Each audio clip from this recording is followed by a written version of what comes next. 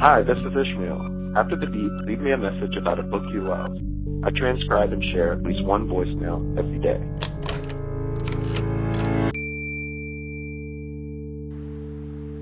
Hi, Ishmael.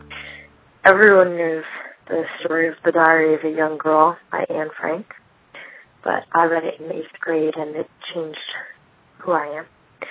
After I read the book, I started to keep a journal, and I think I'm up to 8 by now. It's not really like a laundry list of what I did today and what I'm going to do tomorrow, but I fill it with quotes and little stories that I started and observations and everything that I can't say to people, and mostly why I was so sad for so long. For a long time, I thought that I was collecting my life so that when I died, my family would understand that I was sad, even though I had so much. I always had so much. But now, I think that I'm recording for myself, because now I know that I'm going to grow up. These journals aren't for my family to look back when I'm dead, but for me to look back when I'm older and laugh at all the things that I thought were the end of the world and smile at the quotes that I remembered and the horrible drawings. And I guess I have Anne Frank to thank for that.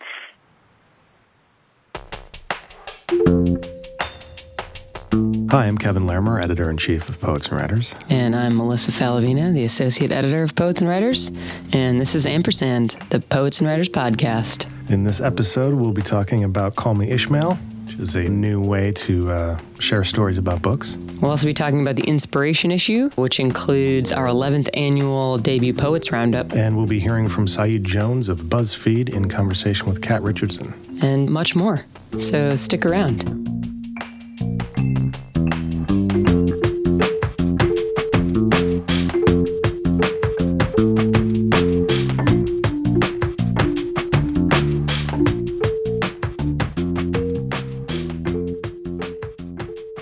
So this is the 7th annual Inspiration issue. It is.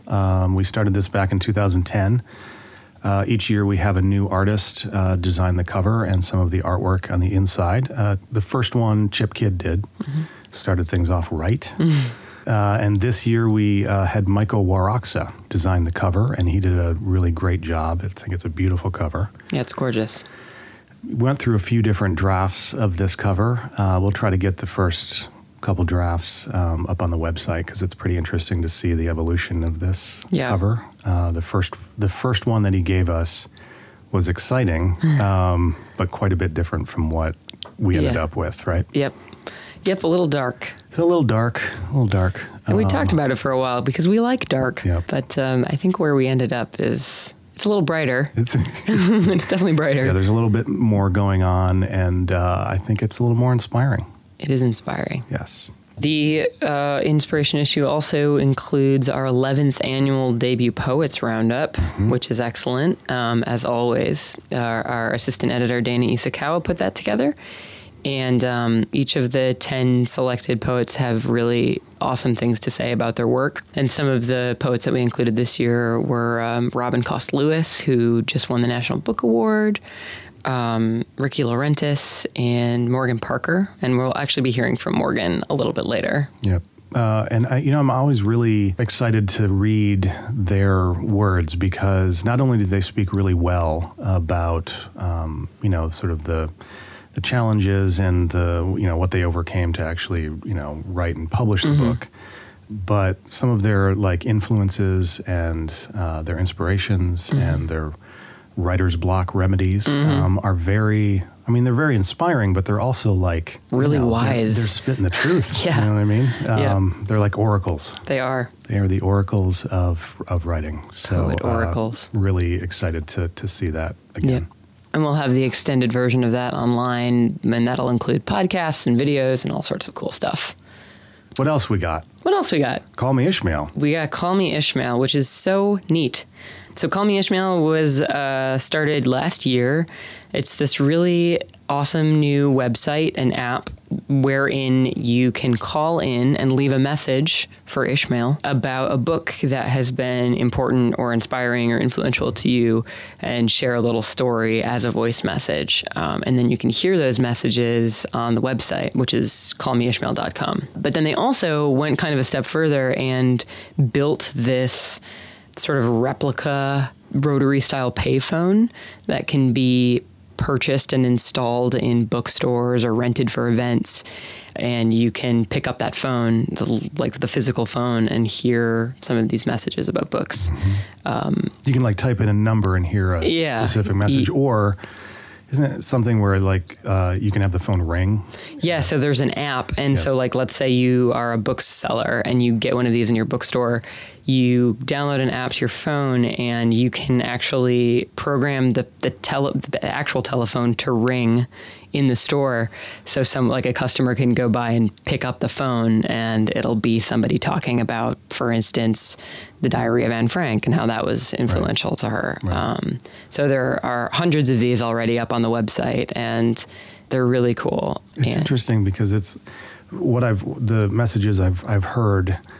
There's something very personal about. I mean, we work kind of in the business of talking about books, but I don't know. I haven't called Ishmael yet, but it seems like when you call, it taps into something deep down about what moves you about a specific book. Talking to, I guess, kind of an anonymous voicemail. Yeah, and the messages are anonymous too, so you can, they're really intimate. Yeah.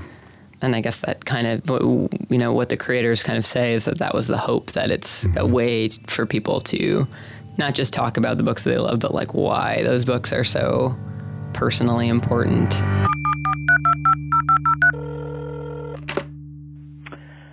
The book I'm going to tell you about Ishmael is The Sneetches by Dr. Seuss.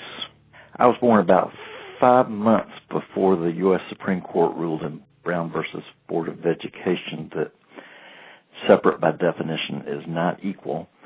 And in the years following that, we had Rosa Parks and the Montgomery bus boycott, Martin Luther King rising to prominence. And yet when I started school 6 years later, our schools were still segregated. Race was, of course, a big topic. And the question that I asked my white parents and at Sunday school and elsewhere was about race. And my Sunday school teacher told us that white people are not better than colored people, which was the politically correct term at the time, but that God wanted us to be separate, just as crows and swans were. One was not better than the other, it's just that they were separate. And God made us different because we should be grouped differently. And I asked my Sunday school teacher, what about hair color, which really kind of seemed more to me like feathers than skin color. But he said, well, you'll understand when you get older. And, of course, he was an adult, so I believed him I would understand when I got older. It was just the way things were.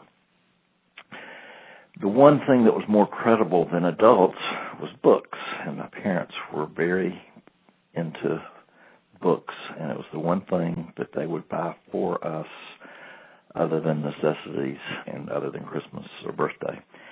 And Dr. Seuss was, and in fact still is, my favorite writer. So when his new book, The Sneetches, came out, my parents bought it for me. And I was reading The Sneetches, and it was the story of star-bellied Sneetches who think they're better than the Sneetches who don't have stars on their bellies. And this entrepreneur comes along and has a machine that will put stars on the bellies of the Sneetches without stars. And the Sneetches who originally had stars said, well, we know we're better, but now we can't tell the difference, so what are we going to do? And the entrepreneur, Sylvester McBean, says, oh, I have a machine that will take stars off your bellies. You know, stars are no longer stylish. And he charges them each to get stars taken off. And so then the Sneetches who originally were without stars said, oh, my goodness, we need to be the same. So they pay McBean their money to have their stars taken off. and going round and round until the Sneetches no longer have any money. But they do figure out that no Sneetches are better than other Sneetches based on whether they have stars on their bellies or not. And, of course, I understood the racial implications of that, and it really made a profound difference in how I viewed civil rights growing up. Only as an adult did I think back about how it also was a nice metaphor for how there are certain people who profit either politically or economically from having races divided against each other. But in any case, it had a very profound effect on me as a young child.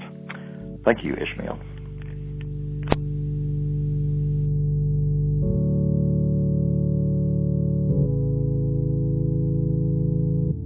So you too can call Ishmael at 774-325-0503. Also in the Jan-Feb issue is a Q&A with Saeed Jones, who is the newly minted executive editor of culture at BuzzFeed. Yes, he is. He's also a poet. And his debut poetry collection, Prelude to Bruise, was actually included in last year's debut poetry roundup. Mm-hmm. And I had the pleasure of hearing him read from that book at the Brooklyn Book Festival this past summer, and it was really, really great stuff. Yeah, he's excellent. So he sat down with Kat Richardson, who's a regular contributor to the magazine. They had lunch in Manhattan, and they talked about a bunch of new stuff that's going on at BuzzFeed, and also the new Emerging Writers Fellowship program that he helped launch there. You have to keep an open mind in terms of seeing how you can make a substantive difference. I think in terms of publishing, certainly, the Publishers Weekly Survey, on equity, reveals a lot of problems, right? And it reveals that, publishing work by writers of color, for example, is only one part of a very complicated puzzle. We need diversity in terms of our publicists, in terms of our copy editors, in terms of our sales directors and our agents, and looking in media, that's true as well. It's not just about your newsroom, and I'm proud of the diversity of my newsroom. I'm proud that all of my managers, except for Ben Smith, actually have been women in the time that I've been at BuzzFeed. Amazing, and I love that. I hope that becomes a norm across the industry, frankly. Right. But you also have to look at, how diverse is the group of freelance writers that I've been commissioning, the artists, and so I feel like this is a way to both give writers support and more experience. Maybe it's a personal essay writer who has never done reporting and needs to learn, or someone who's only done reporting and would like to learn about breaking into personal essays, to give them more assets so that they can write different kinds of pitches and find different kinds of opportunity to get clips. Because I think one thing you see is that there is definitely a gap in people who come from wealthier backgrounds, more connected backgrounds, showing up at your doorstep kind of with, a list of clips and accreditations, and they've come out of this program, and they have a letter of recommendation from this person. Right. And then you meet a really brilliant person who just hasn't had the opportunity to cultivate that kind of resume. Right. And so it takes time. The thing about talking about diversity is that no one's saying anything about diversity in publishing and media that people weren't saying 20 years ago. Mm-hmm. It's the same thing. It won't change.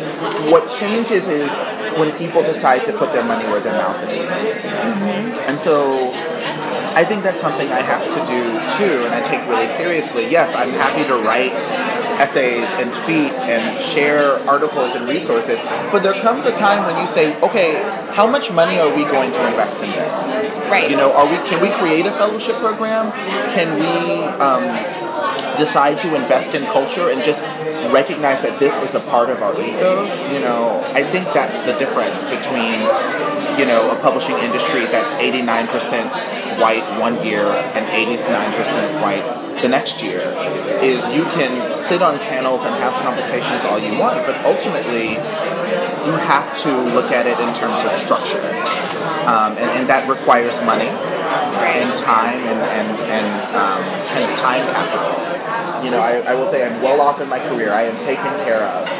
And so if I just say, well, I'm okay and I don't want to rock the boat, that only adds, that's not a neutral decision. Right. You know? Yeah. That actually gives more evidence to kind of keeping things from changing. You know, and so I just think it's really important to power through that discomfort and have the conversation anyway. One of this year's debut poets is Morgan Parker, whose book Other People's Comfort Keeps Me Up at Night was published by Switchback Books earlier this year. This book is really awesome. It's funny, it's fierce, it's honest, it's beautiful, it's heartbreaking. And she takes much of her inspiration from pop culture, which she uses to kind of make a comment on this moment in American culture and time. And it's about race and it's about women. And it's just really worth checking out. So we asked Morgan to read a couple poems from that book. So here are 2 poems from Other People's Comfort Keeps Me Up at Night. There are other things I want to explain, but they are mysteries. What is usually said about love, I ignore. Worship instead the wilted flowers gleaming in our throats. What you don't know is I envy this world, and I want to save it. Squeeze its bloodied hand like so, saying, this will sting, but only for a minute. Our primary concern will always be the gnawing feeling. Like when I wake up to wonder how many serial killers have entered my life, how the truth can feel like anthills, their tiny, sandy curves, their crests like nipples. What I really want to ask is, what do you think of the idea of progress? And is it an injury I can fix?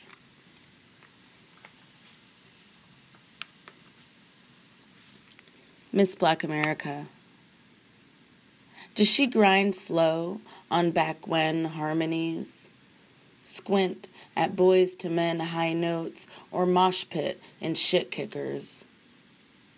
Is she a flower in your mind? Is she bootylicious? Did her mama say there'd be days like this? Is she rhythm or blues? Billie or Billie Jean? Do the white boys back it up? Are their mothers terrified?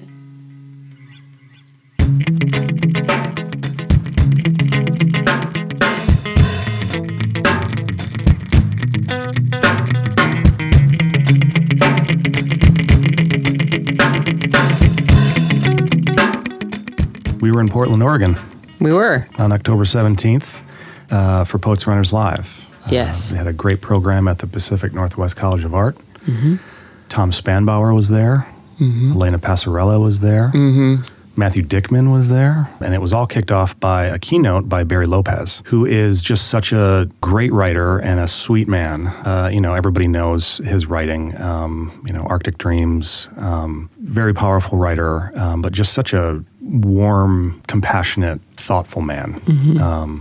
He's the kind of guy where if you email him, he'll give you a call, which I love. But he started things off just right, I thought, with the keynote. And you can read an excerpt, sort of an adapted excerpt of that talk in the new issue. And we're also going to listen to some of it now. We've come together here in Portland as people whose lives pivot on issues of language and story, poets and writers, publishers and teachers, readers, under the aegis of Poets and Writers and as the guests, in some sense, of the Pacific Northwest College of Art, come together as a community to experience and talk about what we do. There are many good reasons to be here, to network, to use that overworked word, to become reacquainted with some of the things we miss, like each other's physical presence, to get a more empirical sense of what makes Portland a really remarkable literary community it is, and to explore the practical side of our praxis, our way in the world. For those of you who do not live here, I want to extend a respectful welcome, though I'm not from here either. I live about 150 miles down the road and off a ways in the mountains, but we're a sort of long-distance people here in Oregon, and I'm always glad to have time here in Portland for the zeitgeist of the place, for the energy that's here, not to mention the food. Whatever might have urged any one of us to give up other things in order to be here this morning, I want to say first, I know how hard people have worked to make it worth everyone's while, and second, whether you attend a workshop or gain an insight into your own language from someone else's throwaway remark, or fall in love here, my gut sense is that you'll walk away with that buzzing feeling, modest or great, that comes from an encounter with oneself, or with art, or with another person, which obliterates for you ennui, or loneliness, or disaffection, or indifference. With your permission, I'd like to ask that you step away from the press of all that's immediate for each of us just now, the state of our own work, the nag of commercial realities that dog us all, the future of MFA programs, and consider the deeper reasons that we're here. I'm thinking of another time than right now, a time before Virgil and Homer in the Western tradition, thinking of late Holocene storytellers, if you will, thinking of the last centuries of the Pleistocene, and imagining storytellers at their craft, or, if you will, their art. Let's say somewhere in the Dordogne Valley in present-day France. If being precise here helps, I would say Magdalenian phase, Cro-Magnon time. What in the world were they doing with their narrative arcs and their characterization, their onomatopoeic trills and their mnemonic devices, their dazzling tropes, their understatement and their humor? What were they doing? No one knows, of course, what was going on in the social lives of people 12,000 years ago, before engines became a sine qua non of war, before what you might call the tyranny of commerce, before the social restructuring that came with cities like Ur. Storytelling and ceremony left no artifacts for us to puzzle over, so we don't know what it was like, though we have the remnants of this expression still before us today in the storytelling traditions of indigenous people. And it's my time with them in various places in the world, that bit of good fortune, that compels me to make a guess this morning about why storytelling is an indispensable art, why we need the therapy of poetry and what you might call the ministry of story more than anyone can completely say. We need them, I believe, in the way that we need water if we're to revive ourselves in this harrowing time of an unexamined and tyrannical present. Pick any place and go deep. The streets of Juarez, if you're a young woman looking for a way to escape casual murder. The corporate boardroom of the Volkswagen Corporation last month. The Inupiaq village of Shishmaref on the Seward Peninsula in Alaska, which is washing into the Chukchi Sea this morning with global climate change. America's evolving corporate democracy, or a fishing boat in the Bay of Bengal or the South China Sea, where the life-giving waters are this morning occluded by vast clouds of single-use plastics, a smog of microparticles found today in several enormous gyres in all of the world's oceans. I'm not talking solely, of course, about a time of staggering environmental issues, but about a time of unraveling, of national overnight economic collapse, of Boko Haram and the fate of schoolgirls, of residual aquatic Prozac. However you penetrate this veil, however you structure it to make it comprehensible, it's on its way to becoming the Anthropocene story of us. The reason we tell stories, to judge from what I've seen among traditional people, and what I believe was well worked out by Cro-Magnon people, is to keep each other from being afraid. We tell stories and we write poems historically to keep awe and aspiration and comprehension and the other components of hopeful lives bright in each other's hearts. It's how we're moved to take care of each other when we recognize how extremely thin the veneer of civilization we cherish is, and how very hard it is to keep that veneer from shredding in the wind. We're here to learn more about how to do well what we love to do. But in those moments when, through some strange process of elevation, we transcend ourselves, we're here because, despite our aesthetic and political or ethnic differences, we value each other. And we know in our deep and private places that we have a responsibility to take on the things that draw our attention and turn them into these mysterious objects, poems, and stories that illuminate, that object to the status quo, that warn and empower. We're here for what the program in your hands says, but we're here too for these other reasons. We're here for each other in more ways than one. Thank you. Thank you.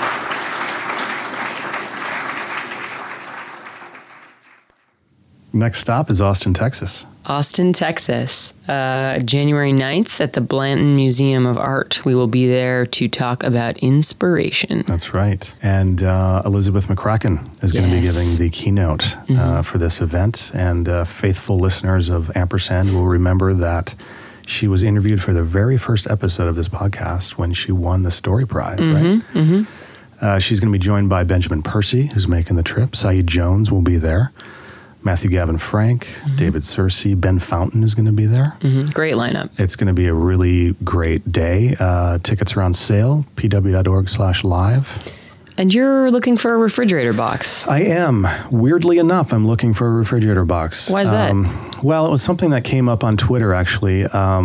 So we're going to be doing the Perfect Pitch panel, which we've done a couple of times in the past. But for this one, Jill Myers is going to be there. She's an editor at Strange Object in Texas. It's a great small press. Michael Schaub is going to be there. He's the book critic, actually the featured book critic in Reviewers and Critics in the Jan Feb issue, and Scott Hoffman, he's an agent.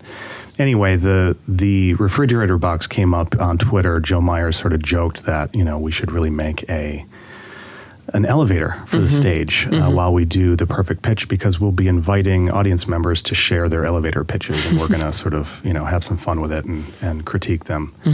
And also maybe pipe in some music. Some music. I think that'll be we'll have to do that. Absolutely. So any listeners in Austin who can help me out with a refrigerator box, hit us up. That'd be great. So yeah, we're going to have some fun. It's our 7th Poets and Writers Live event. So it's going to be great. It's going to be inspiring.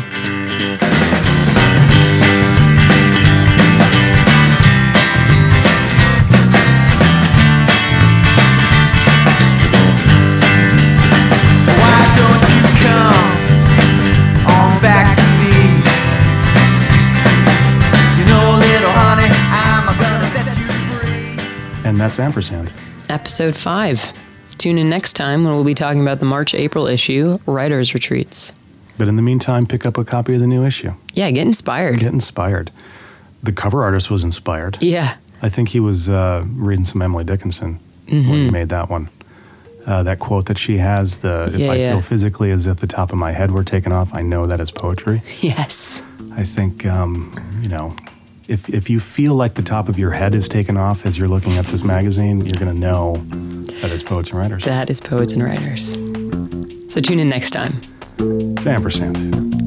The Poets and Writers Podcast.